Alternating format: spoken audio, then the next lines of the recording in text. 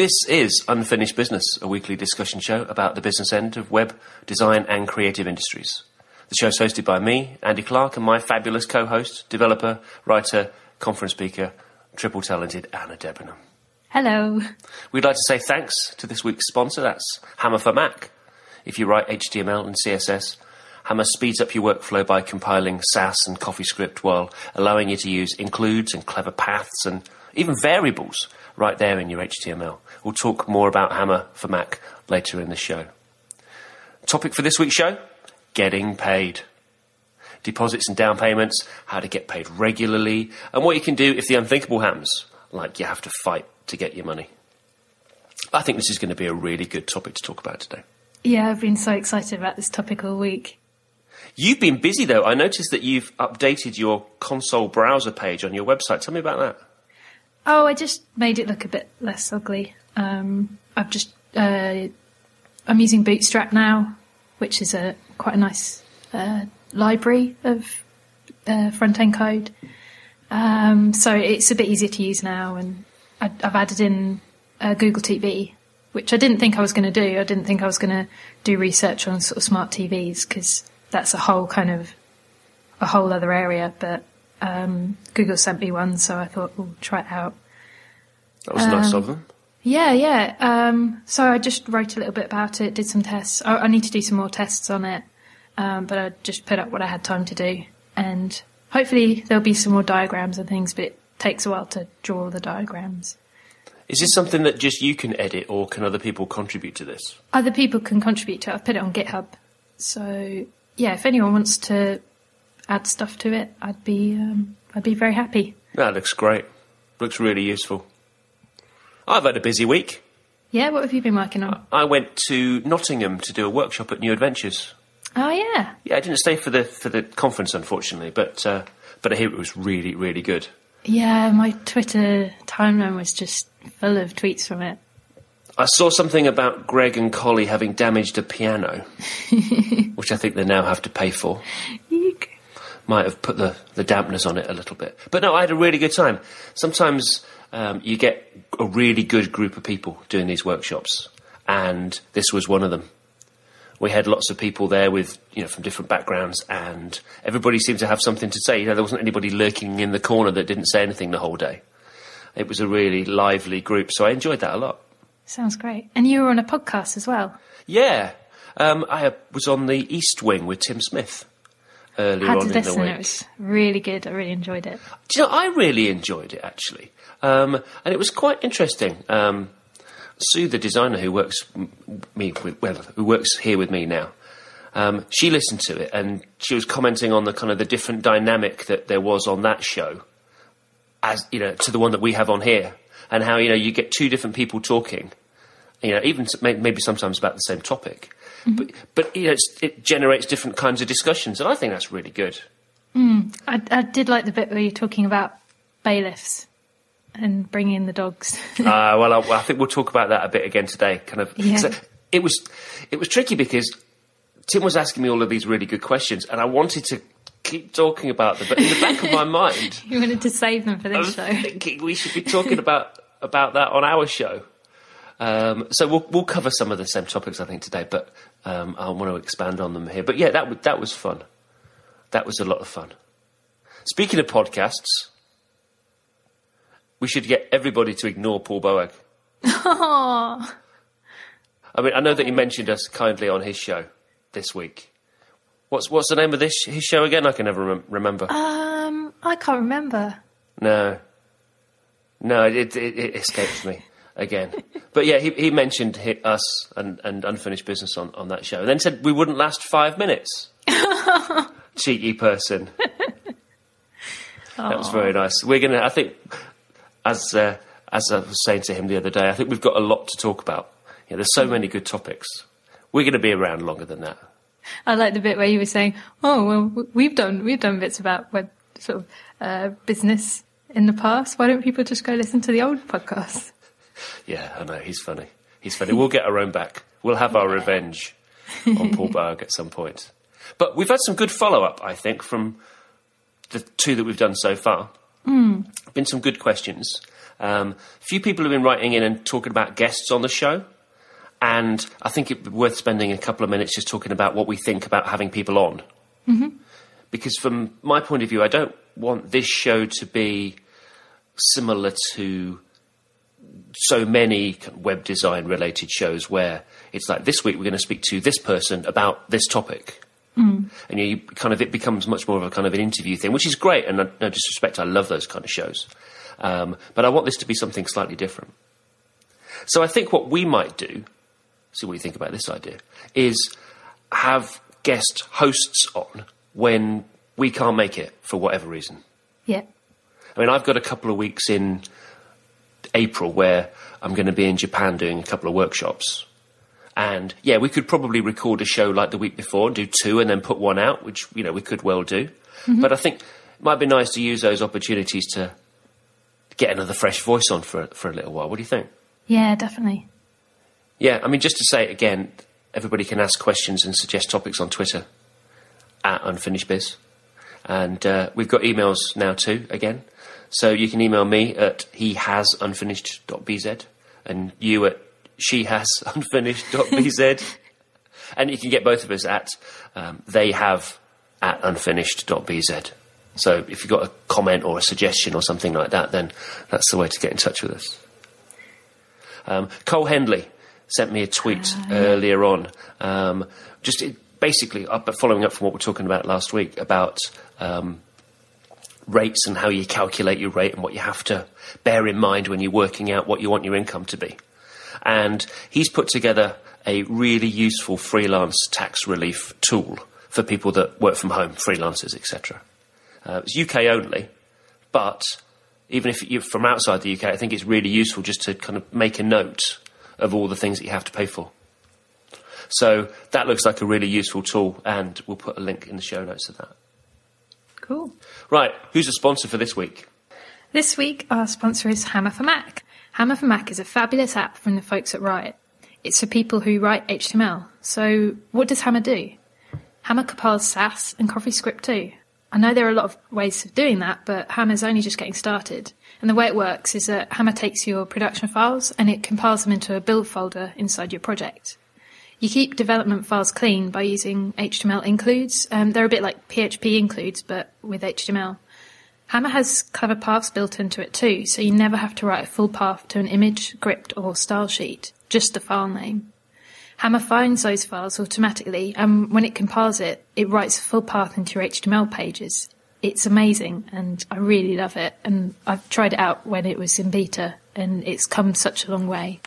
There's a free trial available, but seriously, if you write HTML, pony up for a full copy. It's only $16.99 in pounds or $23.99 in dollars in the Mac App Store. To find out more, go to hammerformac.com/unfinished. I love Hammer so much.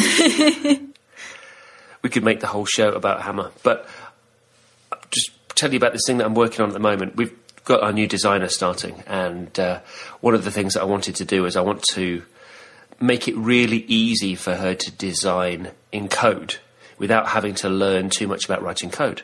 Mm-hmm. So I'm starting to put together this kind of, I don't know, call it project library, which has got, all of the HTML elements that you're going to likely use on a page.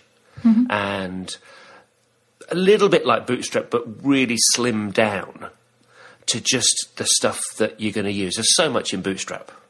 But I just wanted to make it a lot simpler and build it in such a way that I could use things like the HTML includes. Mm-hmm. And for her not to have to worry about where images had to be saved in folders and stuff like that, which is obviously what Hammer's really good at. So I've been building this project library. I'm calling it Rock Hammer. And I wrote about this thing on the blog a while back. You can actually hack the Hammer app. I think that the guys at Riot, they're going to be finding an easier way to do this, but you can actually customize. When you go to a new project, you can customize the files that it uses. Mm-hmm. Kind of the default folders that it starts with. And I want that to be this Rock Hammer library that I'm using. Oh, I see. So you can kind of call in different bits. Yeah, exactly. So you just go file new project and boom, all of the stuff is there, ready just to start, dragging and dropping into templates. So, you kind of have basic layout structures. And then she and I will just be able to go, okay, well, we want one of those, and we want one of those, and we want one of those, and just pull in different types of navigational tabs and something like that. And Hammer's just making that so easy. I guess you could use pre-existing libraries as well, things like the responsive patterns library. Building some of that stuff in, actually, and you get the different navigation options for whether it slides in from the top or slides in from the left, that kind of thing. Yeah. So, yeah, it's a bit of a Frankenstein's monster of different things from different libraries. But it's the stuff that I use every day, rather than just, bringing in things that, I'm likely not going to need. Yeah. Sounds good. Are you going to put it on GitHub? I am going to put it on GitHub. Yeah, it's going to take a little while. It might be another month or something. I need to find somebody that's going to help me with the JavaScript side of it. Because I don't want to plug in jQuery. Yeah. For the few things that generally I will put onto a site, I don't necessarily want to be dependent on a full library. Makes sense. So, tabs and accordions and fades and smooth scrolling, that kind of stuff. I'm sure that I could get somebody to write a little native JavaScript file that would be a heck of a lot smaller than pulling in, 40K's worth of jQuery. Mm. So it could take a little while, but yeah, I'm going to get that up on GitHub. Yeah, I'm looking forward to seeing that. Yeah, no, it's cool. Let's talk about getting paid. This is tricky for a lot of people. It's one of those really awkward things that people don't often like to talk about. So, what's your experience? Have you ever been really badly let down or had trouble in this area? Because I know I have. It was mainly when I started out. I was just really bad at sending invoices, and because I didn't have a contract as well, when I wasn't paid, it was awkward because I hadn't come with any agreement to sort of what the payment terms were and what would happen if people didn't pay me on time. Because I remember you were talking about on the East Wing about whether you charge interest for sort of late payments, and that wasn't something I realised that I could do. So it's got a lot better since I started doing contracts and being better at sending invoices, and also the way that I've written my invoices, I think is a lot better than it used to be. How about you? What sort of what's been your experience? We've not done badly over the years, actually. I mean, we've had, like everybody else, I suppose, we've had good people and bad people, and good experiences and bad experiences. But on the whole, we've actually done okay. Mm. And what I've learned over the years is that it's generally because we find talking about money uncomfortable. Yeah. And we don't have good conversations with clients, easy conversations with clients sometimes about the money side of things. That's where the trouble comes in. And I suppose like everything else, it comes down to good communication. But yeah, we've done okay over the years. We've written bad debt off like everybody else. Mm-hmm. But we've never been majorly stung, which, thankfully, yeah, I'm happy about that. Yeah. I think that there's a couple of areas where you need to get paid. Obviously, a couple of parts within a project areas within a project that you need to get paid on. The first one has got to be the one decision: do you charge a deposit? Yeah. Do you do this all the time now? Yeah. Every job? If it depends if it's a contract. If it's one that it's like a big organisation, often I'll ask for a deposit and they'll say, we don't do that. That can be difficult to negotiate, but for every other project, I do charge a deposit. Every freelance project? Yeah.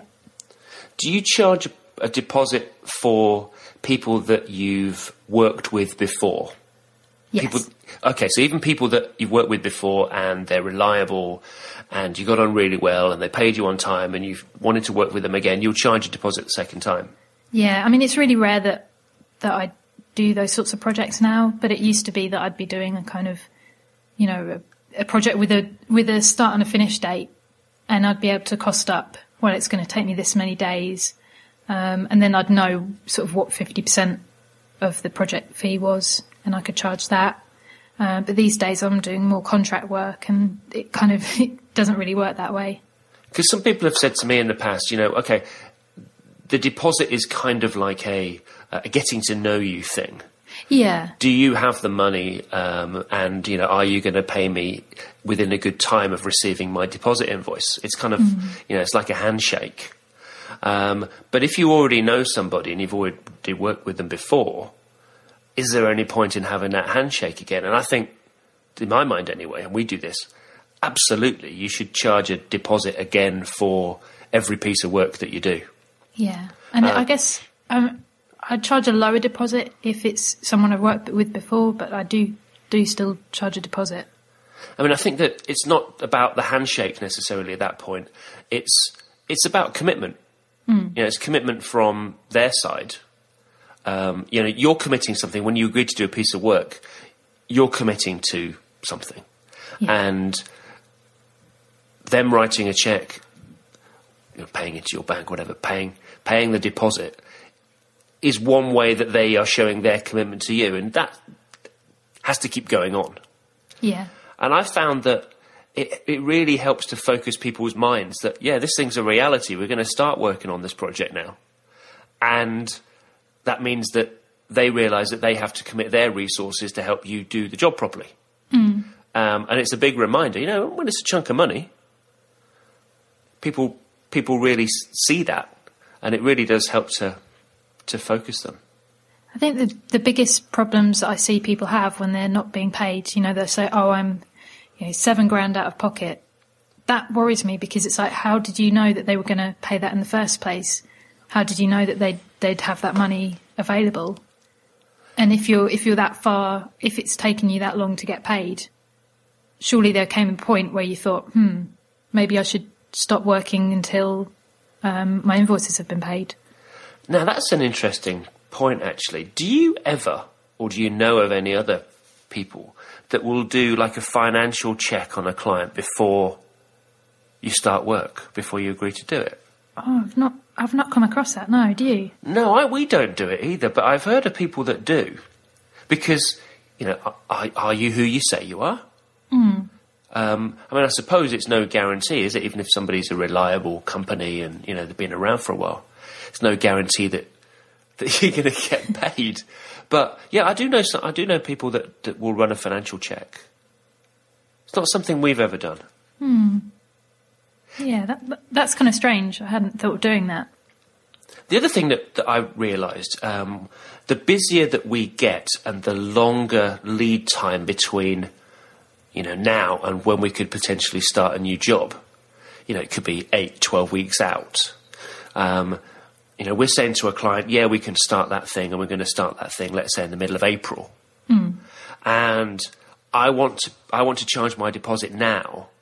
So that you can book that time. So that we can book that time, exactly, because there's nothing worse than, getting to 1 or 2 weeks before you were supposed to start that project and them saying, we've got some problems at our end, or something's happened that means that, we're not going to be able to start.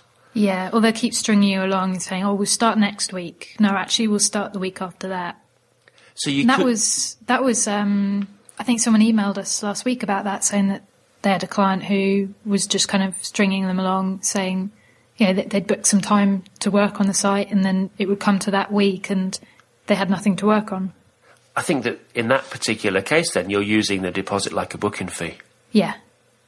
And if you booked a clown for your children's party, you'd be paying a deposit. So I don't think that web designers, not that we're clowns, but, some of us might be. Some of them. But I don't think we're any different. So I think it's perfectly reasonable to charge a deposit for all those kind of reasons. Have you ever had clients say that they don't want to pay a deposit? Only in circumstances where we've put other payment terms in place. Right. For example, we're working on a contract at the moment where, when it came to putting the quotation, the estimate together, and on our documentation was, the deposit that we wanted to be charged, they came back and they said, look, all of our procurement, all of our buying happens to be done through a third-party procurement company. Right. And they run this kind of what they call self-billing service. So once you've got all your paperwork signed up, at the end of each week, you kind of fill in an electronic timesheet. That gets signed off by the client, and you literally get a payment into your bank within like 2 days. Right. So we're only ever 9 days out of pocket on that. That can be tricky sometimes if your client isn't the one kind of paying the bills, if it's someone else. That can be difficult. Say you don't get paid for, there's a problem with the account, and you're telling them, look, I can't do any more work for you until this invoice is paid, and they're saying, well, it's not me, it's the payment company, it's their problem. I found that can be difficult sometimes. Yeah, I wouldn't do it unless it's a big company. Yeah. Or a government agency or something like that, where you know that ultimately they're going to be reliable. But it is tricky, you're right. When people go, well, the guy that's backing me or the funding that I'm getting hasn't come through yet. But we'll talk about that in a minute. Yeah. Options for charging a deposit then are, well, you just don't charge one. That's the first thing. I know we keep mentioning to Cole Hendley again, his freelance rate survey that he put out. And one of the things that he found when doing that survey, I can't believe this, 47% of people that replied to that survey do not charge a deposit. Can you believe that?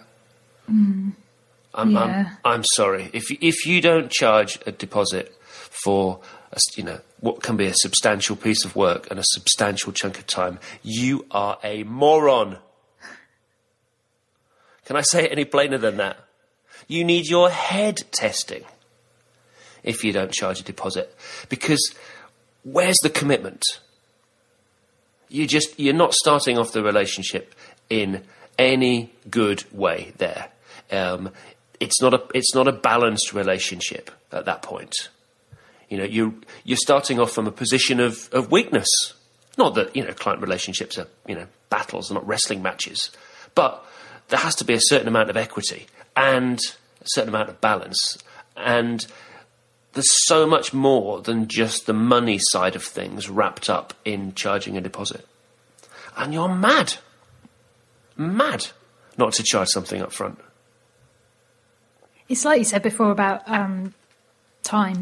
You're putting aside your time to do that. And it can be, depending on what your billing cycle is, it can be maybe 60 days before you see that money. Yeah. You're just putting yourself at risk. I mean, particularly when, as freelancers or people that run their own small businesses, you're putting yourself at risk. You're putting your destiny, your livelihood, in the hands of somebody else. And you're increasing your exposure to risk if you don't charge a deposit. I cannot understand it. We've had people that, we've been due to start a project and, it'll be the Friday, and Sue, my wife, who does all of our financial stuff, she'll be phoning the client up going, we're starting on Monday. We're not going to start unless we receive the money. Yeah. And all of a sudden, then there's a flutter of activity and you'll get paid that same afternoon. Yeah.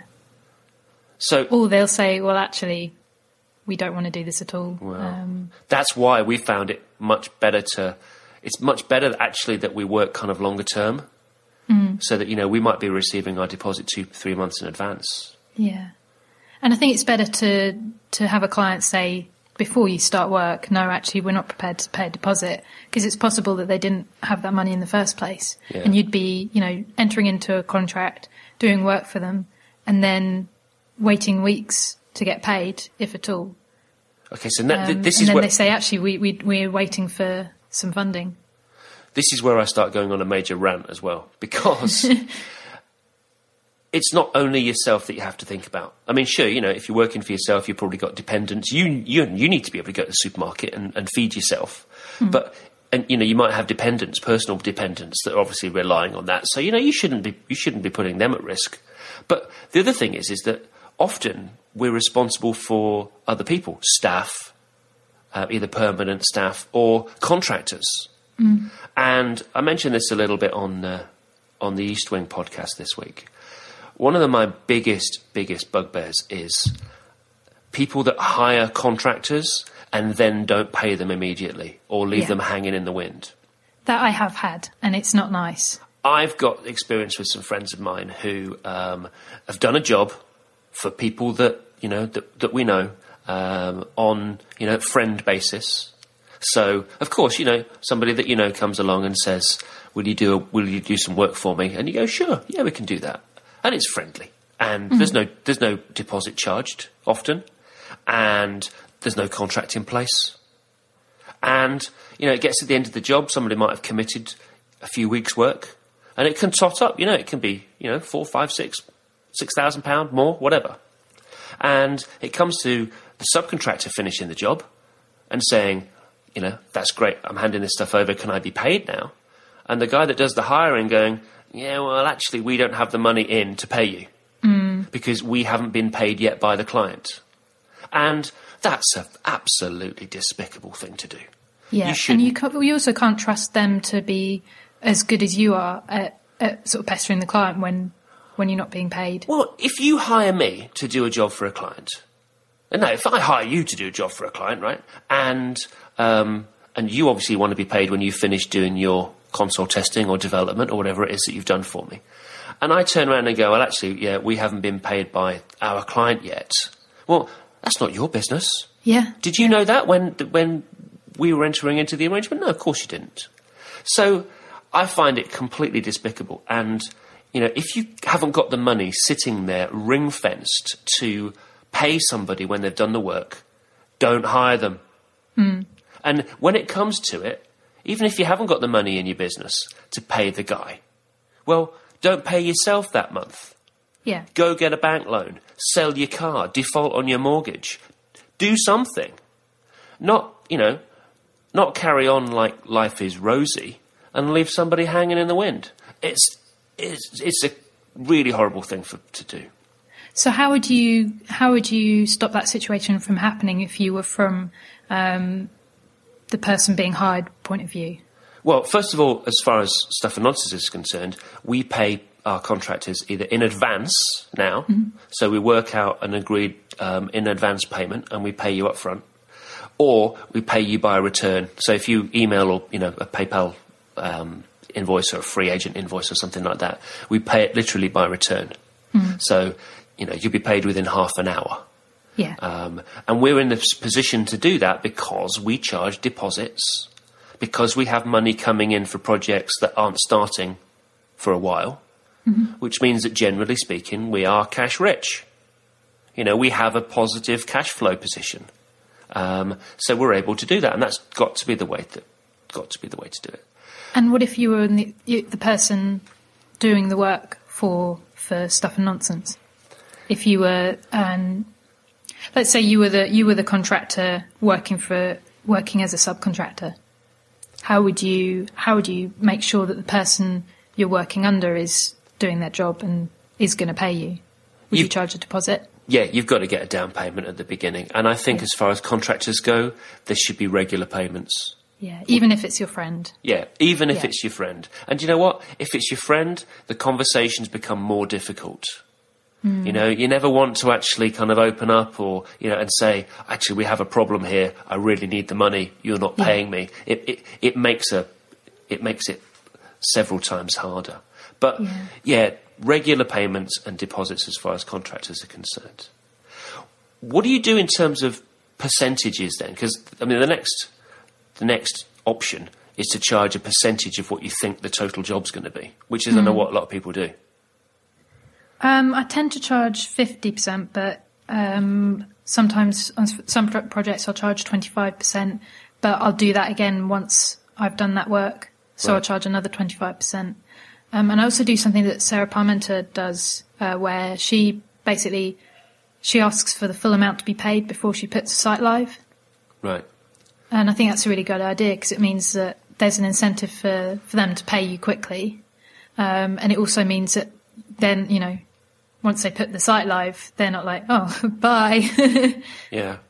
This is what a lot of people do, I know, is they'll charge 25, 30%, 50% up front.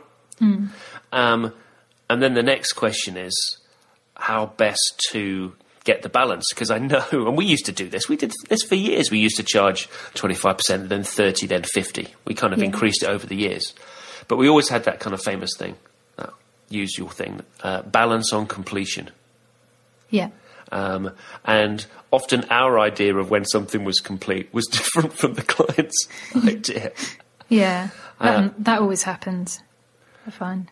And, sometimes you could be working on something for a long period of time, having only charged a small percentage. If you're charging 25%, you might have ended up doing 90% of the work.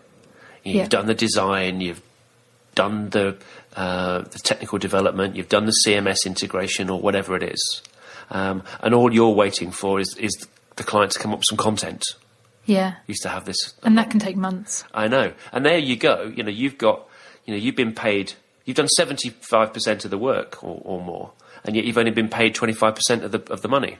And then you are really waiting, which is where I would probably disagree with Sarah's not putting the site live thing, because they could just leave it hanging for as long as they wanted. Yeah, unless they've got a deadline that they really want to meet. Yeah, no, there is that.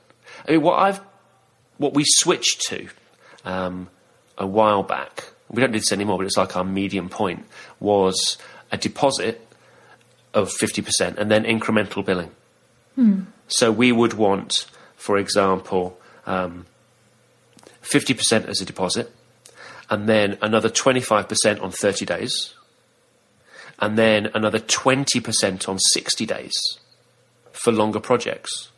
Right, I see. So by the end of it, you were only ever, maybe 5 or 10% exposed. And that seems very fair. Yeah. And then it's kind of time limited too, because, they can drag their heels if they want to. They can take as long as they like to come back with content or whatever else it is that they need to finish. But, you've got regular billing periods. So at 60 days, you're only 10% down. Yeah, that makes a lot of sense. So we did that for a while. And that was before we switched over onto doing weekly billing, which we do now. Because now I've talked about this before, we break all of our projects down into agile, Scrum style weekly sprints. Yeah. And we bill a week in advance for each block of work. And that's worked out really, really, really well for us. So we'll bill 1 week, and then we'll start the following week. And then at the end of that week, we'll obviously have accomplished what we needed to do week 1, and we're billing for week 2. And what are your invoice terms? Is it pound receipt or 14 days, 30 days? On receipt. Yeah. Yeah, on receipt of invoice. And sometimes, sometimes you get somebody that will take a little bit longer, but as long as you keep the communication going, that's rarely a problem. We'll talk about that a little bit later on. Yeah. But this whole kind of weekly organising thing has worked out really, really well for us. And it means that our cash flow is just, improved massively.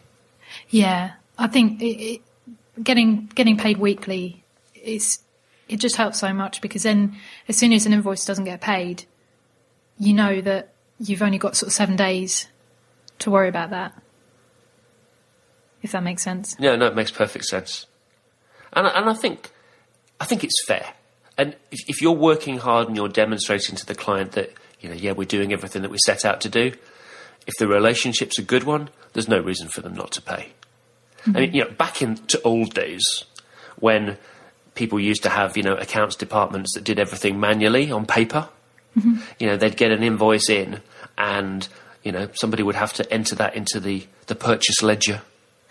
And then they'd have to do all the bank stuff. And then they'd have... Do you remember people would say that our check run isn't till next week?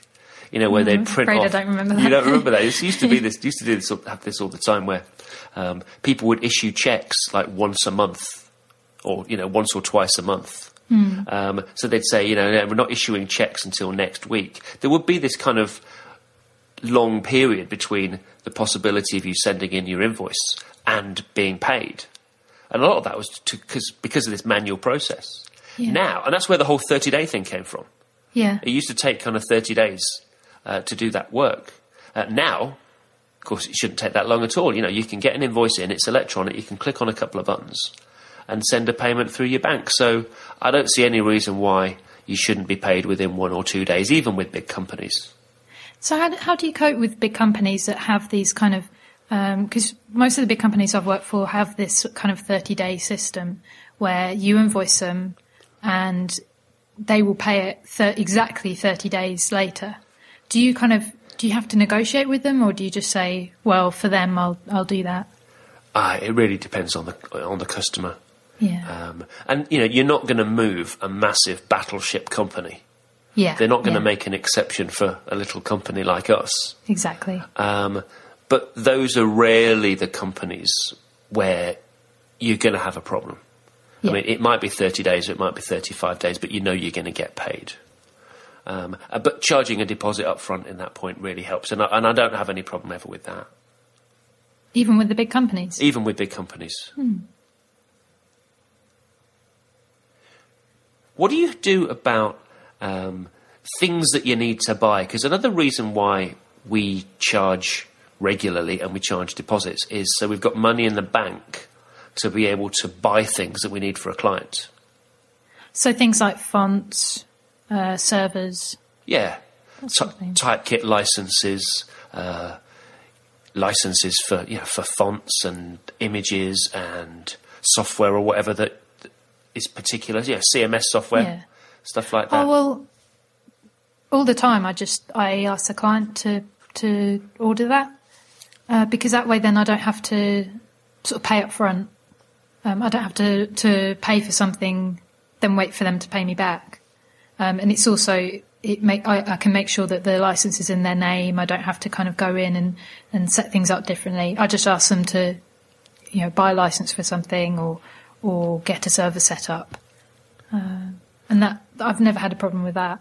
I think that's so much better idea. We used to do the thing where we would do the hosting for the client and, we'd go ahead and buy the licenses and things like that. And, sure, you can sometimes make a profit on that stuff, but it's pennies on the pound. Yeah. And it's just not worth the admin. Yeah. So, we've spent the last couple of years trying to dump people's domain names and give them back and, switch people over to having their own servers that they pay for. I used to do the whole hosting thing. I never charged sort of on top of the hosting because I'd always say, I don't manage it. You have to get in touch with the hosting company if there's a problem. I just set it up, and sort of pay on your behalf every year. But it just got too complicated, and I was sort of emailing old clients and saying, do you still want this hosting? And maybe they wouldn't get back to me and I'd be wondering whether to renew it. So I just decided that's it. I will ask the client to get the server set up and just send me the details. And that way that I don't have to worry about having my credit card details in there, and maybe the site goes down and because I haven't renewed it, I don't have to worry about that. Yeah, we used to do the whole hosting thing. It's just not worth it anymore. It's a mugs game, I think, hosting. Though I had so many sort of times when the email would go down and I wouldn't know what to do. I'd email the hosting company and maybe they wouldn't get back to me, and it was just frustrating. And I wanted to just spend more time doing the work that I enjoy doing. Well, that's it, isn't it? It's having the time to be able to focus on what you're good at. Exactly. And not have to chase around on microscopic little bits of business like that take you away from doing the good stuff. Yeah. So we talked about charging a deposit at the beginning and maybe regular payments all the way through, as opposed to really weighting it towards the other side where, you charge a small amount at the beginning, but your big chunk of income is going to come at the end of the project. That for me always seems to lead to a cycle of kind of feast and famine in a way. Yeah. Where you'll get your big payment after a period of time, and then you won't have anything more than just kind of drips for a while you work on something else, and then you get your next big spike of income again. I think that another reason that that's difficult, basically banks don't like that. They don't like it when people have irregular income. And something that I found, like I was looking for somewhere to rent earlier last year, and all the estate agents wanted to see my accounts. And it looks bad if there's a whole 3 months or something without anything going through, and then suddenly a lot of money. It's better to have regular cash flow. Banks prefer that if they're lending you money, say for a mortgage, and it's something that they look at as well. They'll look at sort of how much you've got on your account every month and whether that's kind of regular. We had this here for a while, where we'd be working on things and then you'd get your big chunk of money in. And then, 2 or 3 months might have gone by before you get your next big chunk in. And, we never went into the red. Stuff's never borrowed a penny. But you would have these kind of periods of feast and famine. And it's so scary, that bit before you get that big chunk of money. Well, what we realised... Worrying about, well, are they actually going to pay that bill? This is the problem, because you're really exposing yourself to potential danger, because if you're relying on that great big chunk of money coming in 2 or 3 months' time, and then for whatever reason, whether it's something to do with you and the things that you've done or not done, or them and the things that they should have done, if something puts that big payment at risk, you're really exposed. And immediately at that point, you're on the defensive. Yeah.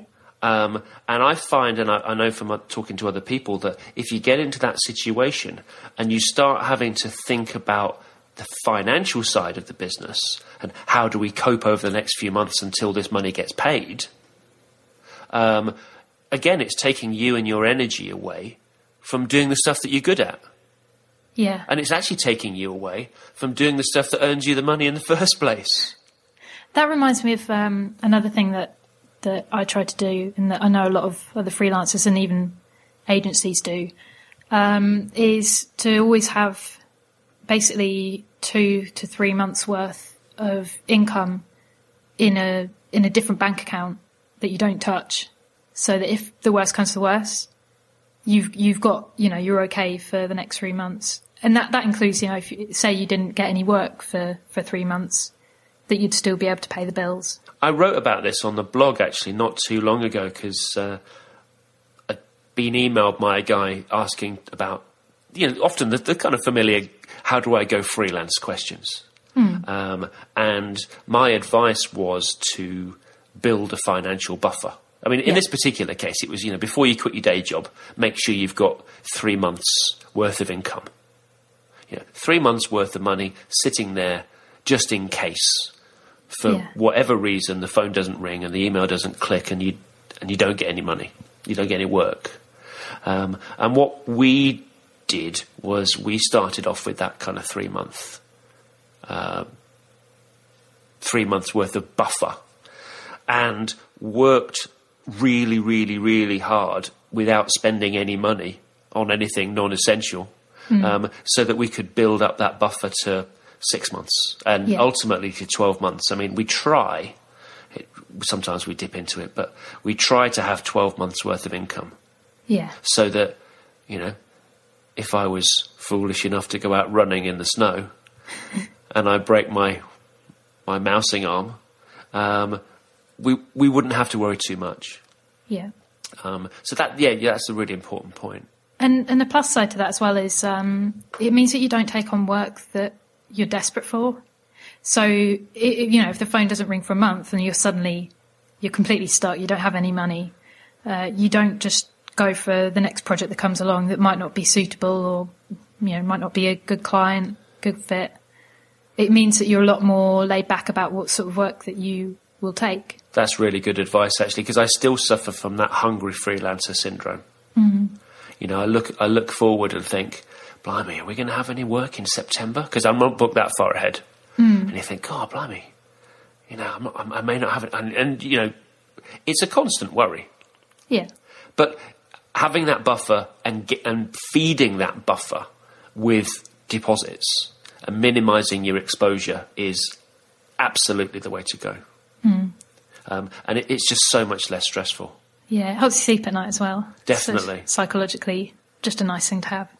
Let's talk about how you might handle bad debts. You know, if the thing happens that nobody wants to think about, and for whatever reason you're not going to get paid when you thought you were going to get paid, how would you handle that? I think you've got a lot more experience with this than I do. Well, you know, yeah, we've had bad experiences as well as good ones. And what I learned through dealing with all of that stuff is that it's how you handle it which is important, and how you try to maintain the relationship with the client that matters too. Because some people have very, very legitimate reasons for not paying you. We worked on a project a few years ago with a really nice guy, and I'd work again with him tomorrow. And it was one of these projects that was funded by angel investors. So we were partway through the project, and all of a sudden, he gets on the phone and says, "I'm really, really sorry, but for one reason or another, I'm not going to get this funding now." Well, we completed the job, because what are you going to do? Yeah. I wanted to see this thing successful as much as he did. So we finished off the job, and we kept the communication going, and got paid 9 months later. I mean, half of my head had kind of written it off. Yeah, that's what I was going to ask you, actually, because I can think of lots of situations where a client said, "I don't have the money to pay you until the project gets done." Like, they'll add some requirements on, or they'll say halfway through the project, "We don't have the money to pay you." Well, the thing is, it's about relationships. And if you can trust in that relationship, and you've got a good enough relationship as we had with that client, then you can work out a way so that it's going to work out well for everybody. Yeah. If the relationship breaks down, that's when you have a problem. Yeah. And by that, I don't mean you doing everything possible and not getting anything back. Relationships are two ways. It takes two to tango. And a good relationship means that they're taking care of you as much as you're taking care of them. Yeah. So, if extra requirements come in and things keep getting tacked on, you should be able to talk about this stuff. You should be able to talk about it, on a really friendly way, so that so that it is much more of a partnership rather than a kind of a client-vendor relationship. But keeping that going is really, really, really important. And keeping talking too. I mean, we talked to that particular client at least every couple of weeks over that 9 months. And, we were asking him how things were going. And, over that kind of period of time, you can build up a good relationship with somebody. And it puts a human face on things. That's important. When somebody knows how much that money means to you and what effect it might have, then they're way less likely to stitch you up.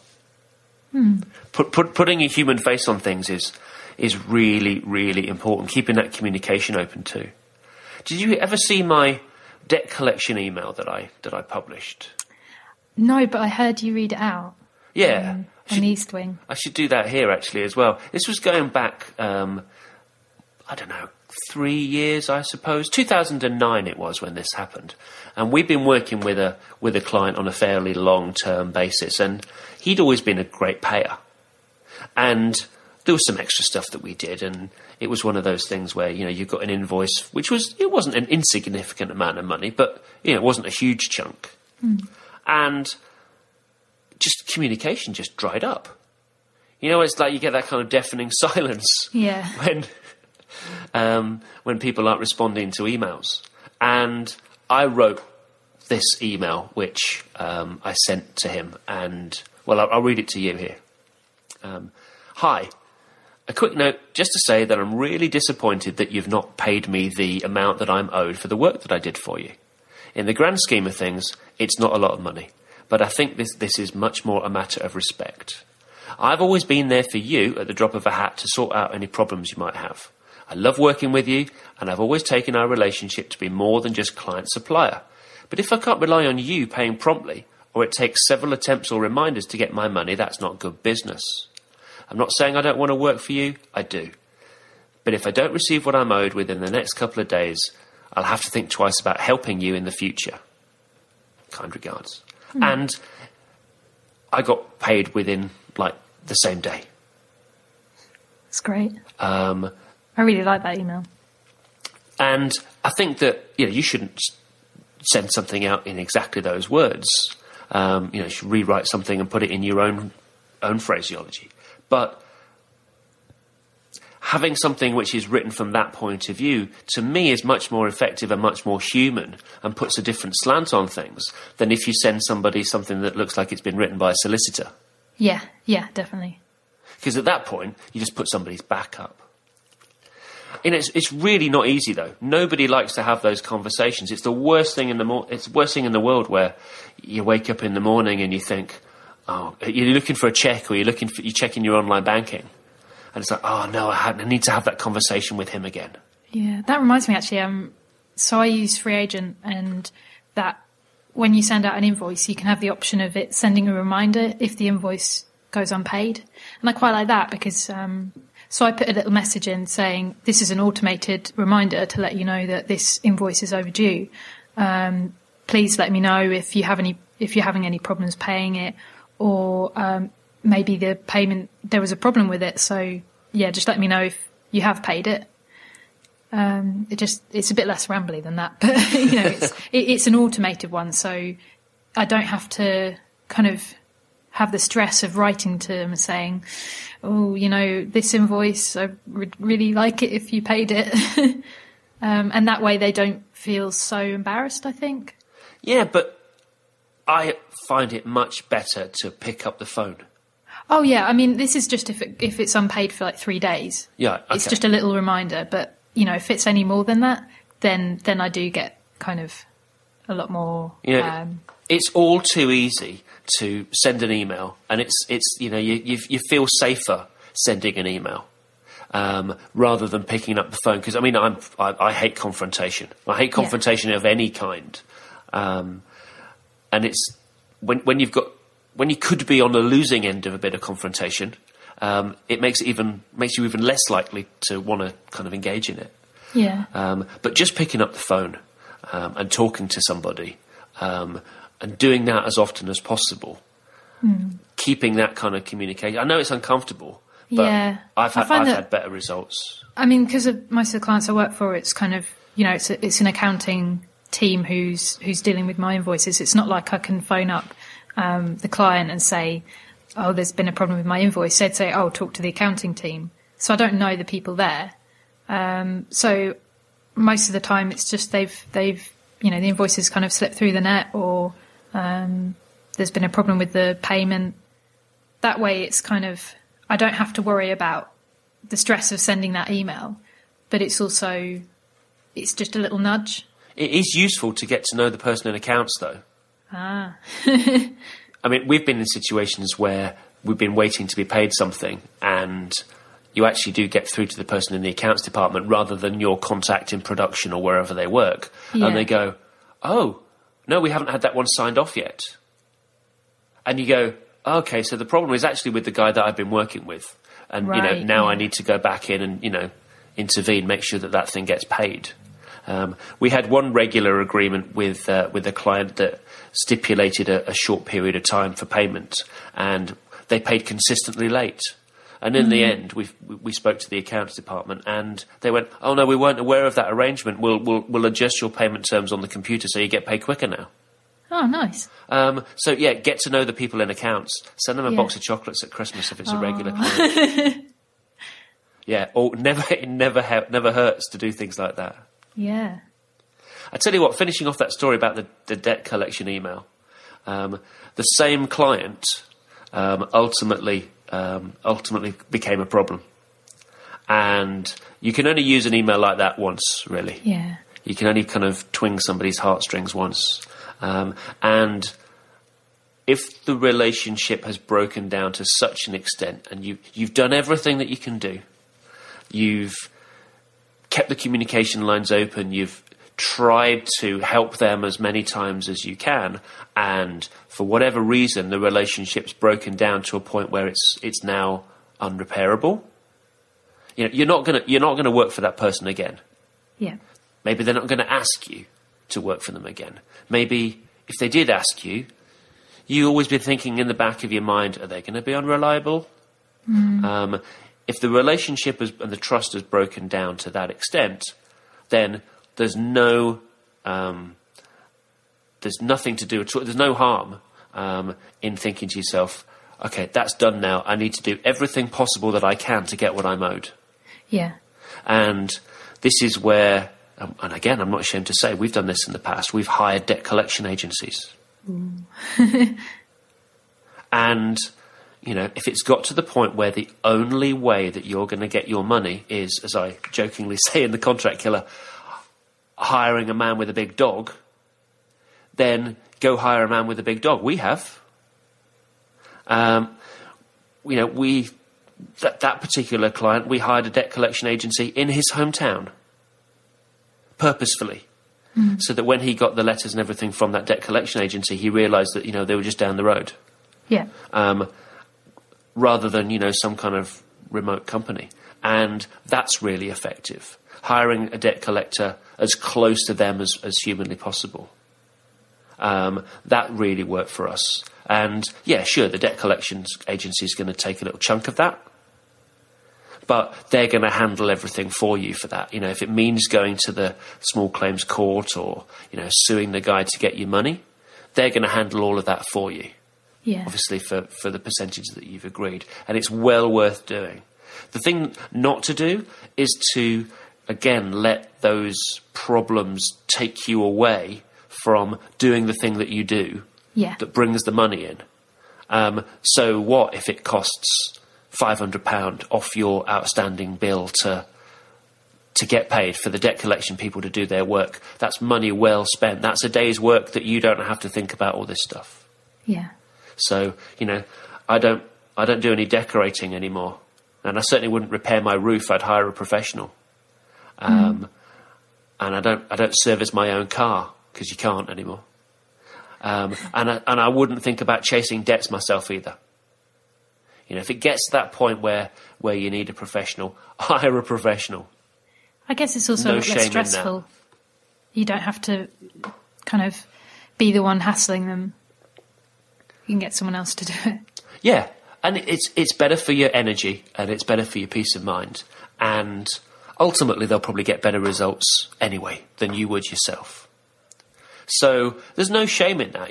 Stuff happens. People are people, and sometimes it doesn't work out. And you just need to plan for that. I mean, obviously, we don't want situations like that to happen. We want to do everything that we can to keep good relationships. But good relationships are two-way. And if one person isn't involved in that relationship anymore and they're not going to pay you, then you need to do whatever you need to do. Yeah. So that you can work with the clients that you do want to work with. Yeah, exactly. Because, other people shouldn't be penalised for, a bad payer. And, I know that people don't like talking about money, but it's money that keeps us doing what we're doing. It allows us to do what we're doing. And we talked a little bit about this last week in terms of charging enough so that you're going to be around in 2 years' time to support the people that you're working for. So as much as we don't like to deal with the business side of things often, we'd much rather be twiddling with some Bezier curves or fiddling with a bit of HTML. This stuff's equally as important. Yeah. Shall we wrap it up then? Button it up. Button it up. So you can ask questions and suggest topics at unfinished.bz and on Twitter at unfinishedbz. We have emails now too, so you can email Andy at hehas@unfinished.bz and Anna at shehas@unfinishedbusiness.bz. And you can reach us both at theyhave@unfinished.bz. I know, it's tough. You can also follow Andy, he's at Malarkey, and me, I'm Anna_Debenham on Twitter. So we'd like to say thanks again to our fantastic sponsor, that's Hammer for Mac. the app that speeds up your workflow by compiling Sass and CoffeeScript while allowing you to use includes and clever paths and variables right there in your HTML, and so much more. So much more. You can support the show by supporting them. Go to hammerformac.com/unfinished. See you next week. See you next week.